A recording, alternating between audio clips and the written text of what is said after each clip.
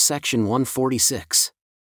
A letter written answering a request by newspaper editor John Wentworth and published in the Times and Seasons, March 1, 1842, in Nauvoo, Illinois under the title Church History. Signed by Joseph Smith, Jr., the Times and Seasons article had these words under his signature: "This paper commences my editorial career. I alone stand responsible for it, and shall do for all papers having my signature henceforward." At the request of Mr. John Wentworth, editor and proprietor of the Chicago Democrat, I have written the following sketch of the rise, progress, persecution, and faith of the Latter-day Saints, of which I have the honor, under God, of being the founder. Mr. Wentworth says that he wishes to furnish Mr. George Bastow, a friend of his who is writing the history of New Hampshire, with this document. As Mr. Bastow has taken the proper steps to obtain correct information, all that I shall ask at his hands is that he publish the account entire, ungarnished, and without misrepresentation. I was born in the town of Sharon, Windsor County, Vermont, on the 23rd of December, A.D. 1805. When 10 years old, my parents removed to Palmyra, New York, where we resided about 4 years, and from thence we removed to the town of Manchester. My father was a farmer and taught me the art of husbandry. When about 14 years of age, I began to reflect upon the importance of being prepared for a future state, and upon inquiring the plan of salvation, I found that there was a great clash in religious sentiment. If I went to one society, they referred me to one plan, and another to another, each one pointing to his own particular creed as the summum bonum of perfection. Considering that all could not be right and that God could not be the author of so much confusion, I determined to investigate the subject more fully, believing that if God had a church, it would not be split up into factions, and that if he taught one society to worship one way and administer in one set of ordinances, he would not teach another principles which were diametrically opposed. Believing the word of God, I had confidence in the declaration of Jacob. If any man lack wisdom, let him ask of God, who giveth to all men liberally and upbraideth not, and it shall be given him. I retired to a secret place in a grove and began to call upon the Lord. While fervently engaged in supplication, my mind was taken away from the objects with which I was surrounded, and I was enwrapped in a heavenly vision and saw two glorious personages who exactly resembled each other in features and likeness, surrounded with a brilliant light which eclipsed the sun at noonday. They told me that all religious denominations were believing in incorrect doctrines, and that none of them was acknowledged of God as his church and kingdom, and I was expressly commanded to go not after them, at the same time receiving a promise that the fullness of the gospel should at some future time be made known unto me. On the evening of the 21st of September, A.D. 1823, while I was praying unto God and endeavoring to exercise faith in the precious promises of Scripture, on a sudden a light like that of day, only of a far purer and more glorious appearance and brightness, burst into the room. Indeed, the first sight was as though the house was filled with consuming fire. The appearance produced a shock that affected the whole body. In a moment a personage stood before me, surrounded with a glory yet greater than that with which I was already surrounded. This messenger proclaimed himself to be an angel of God sent to bring the joyful tidings that the covenant which God made with ancient Israel was at hand to be fulfilled, that the preparatory work for the second coming of the Messiah was speedily to commence, that the time was at hand for the gospel in all its fullness to be preached in power unto all nations, that a people might be prepared for the millennial reign. I was informed that I was chosen to be an instrument in the hands of God to bring about some of his purposes in this glorious dispensation. I was also informed concerning the aboriginal inhabitants of this country and shown who they were and from whence they came. A brief sketch of their origin, progress, civilization, laws, governments, of their righteousness and iniquity, and the blessings of God being finally withdrawn from them as a people, was made known unto me.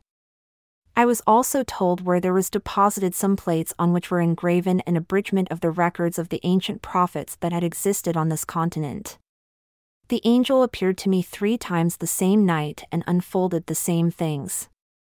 After having received many visits from the angels of God unfolding the majesty and glory of the events that should transpire in the last days, on the morning of the 22nd of September, A.D. 1827, the angel of the Lord delivered the records into my hands.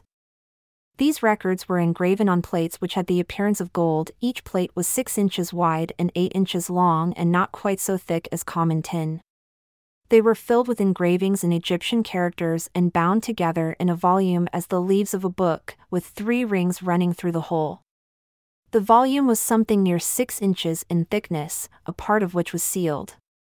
The characters on the unsealed part were small and beautifully engraved. The whole book exhibited many marks of antiquity in its construction and much skill in the art of engraving.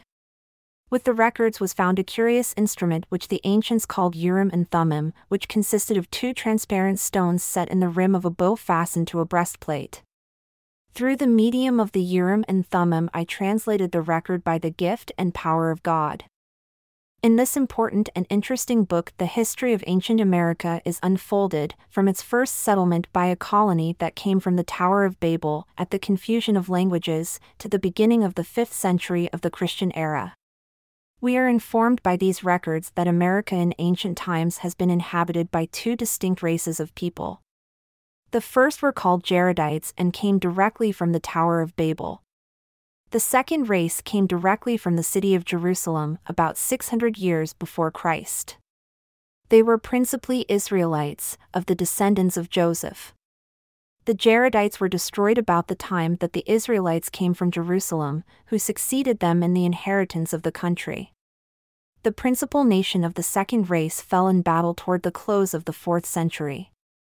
The remnant are the Indians that now inhabit this country.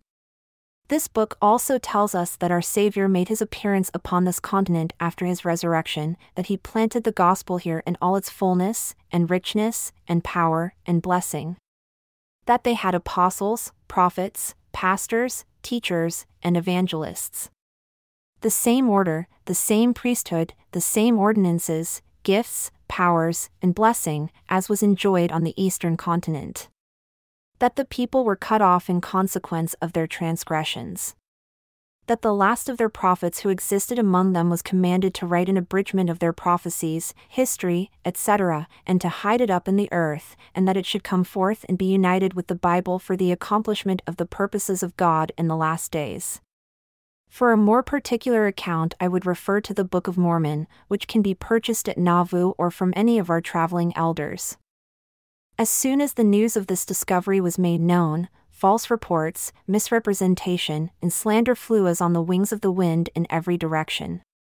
The house was frequently beset by mobs and evil-designing persons. Several times I was shot at and very narrowly escaped, and every device was made use of to get the plates away from me.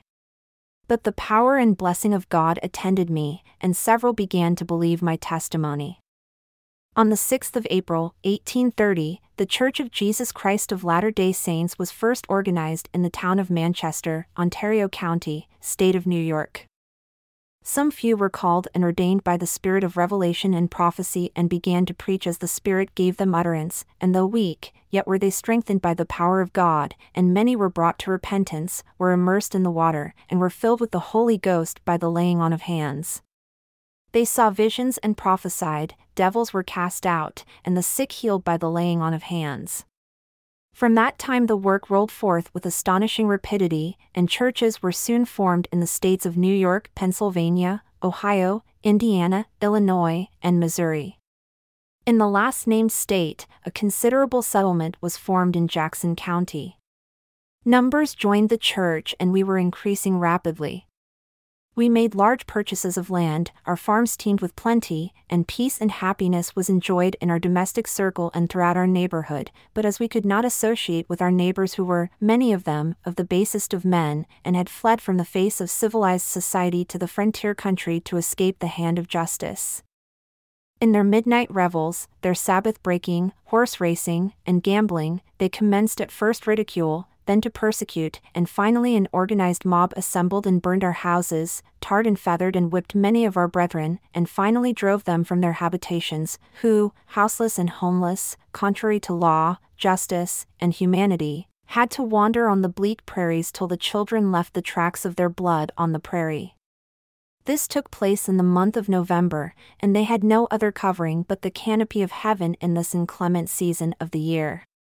This proceeding was winked at by the government, and although we had warranty deeds for our land and had violated no law, we could obtain no redress.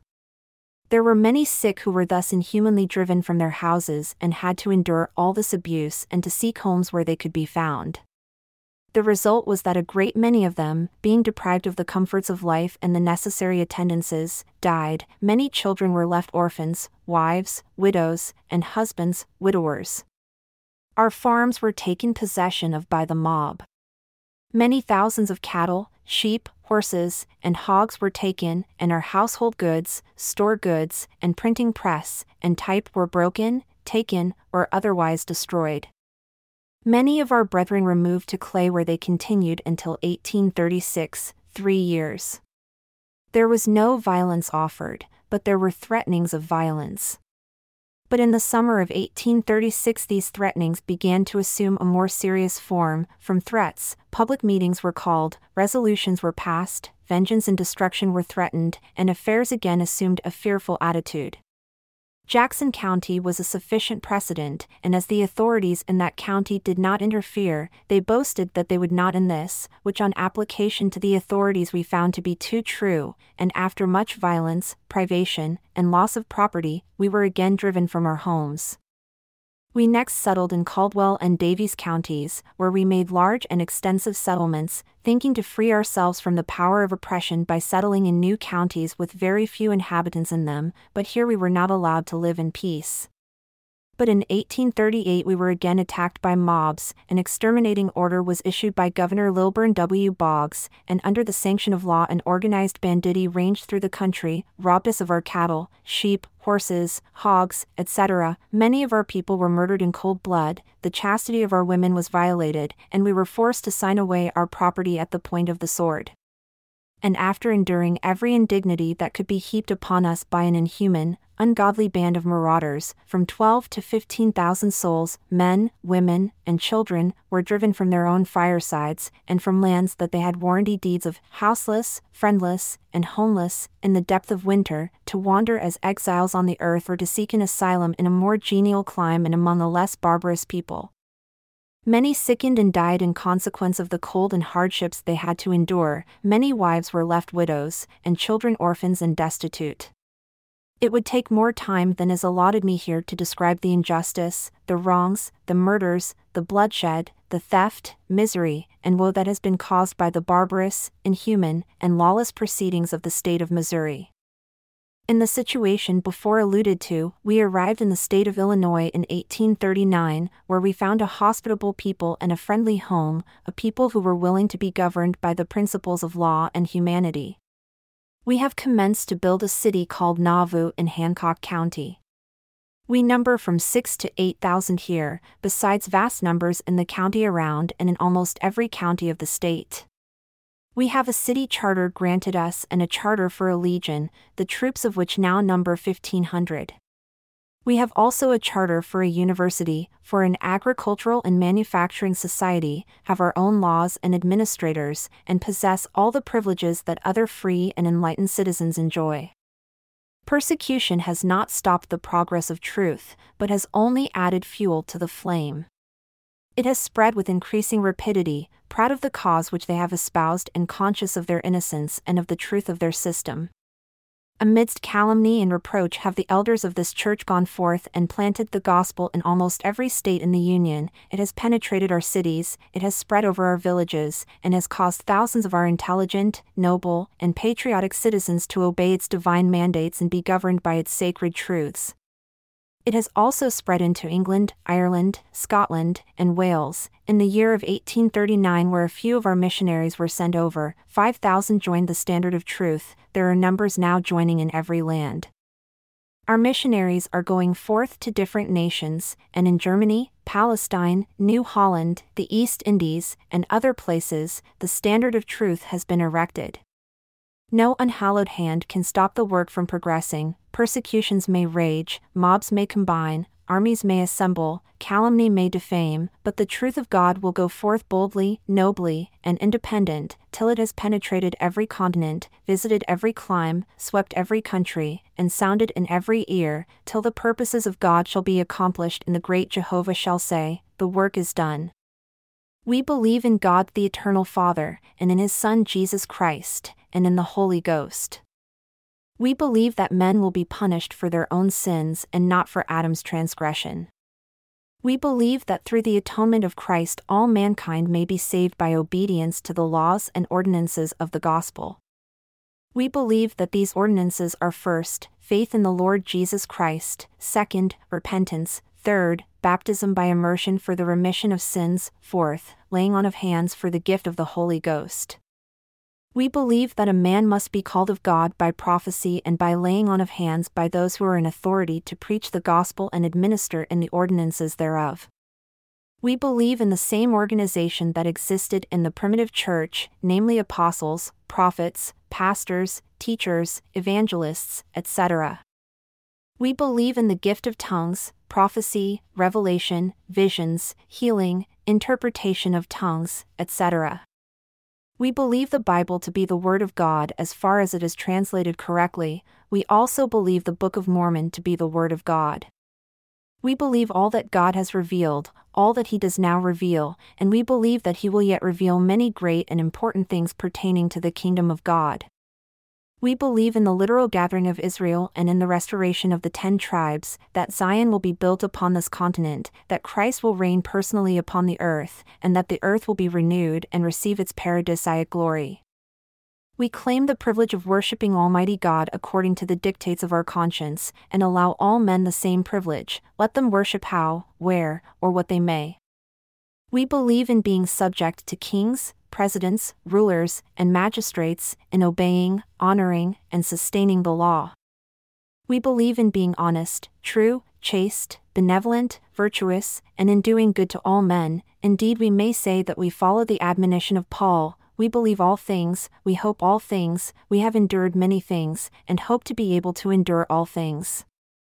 If there is anything virtuous, lovely, or of good report, or praiseworthy, we seek after these things. Respectfully, etc., Joseph Smith.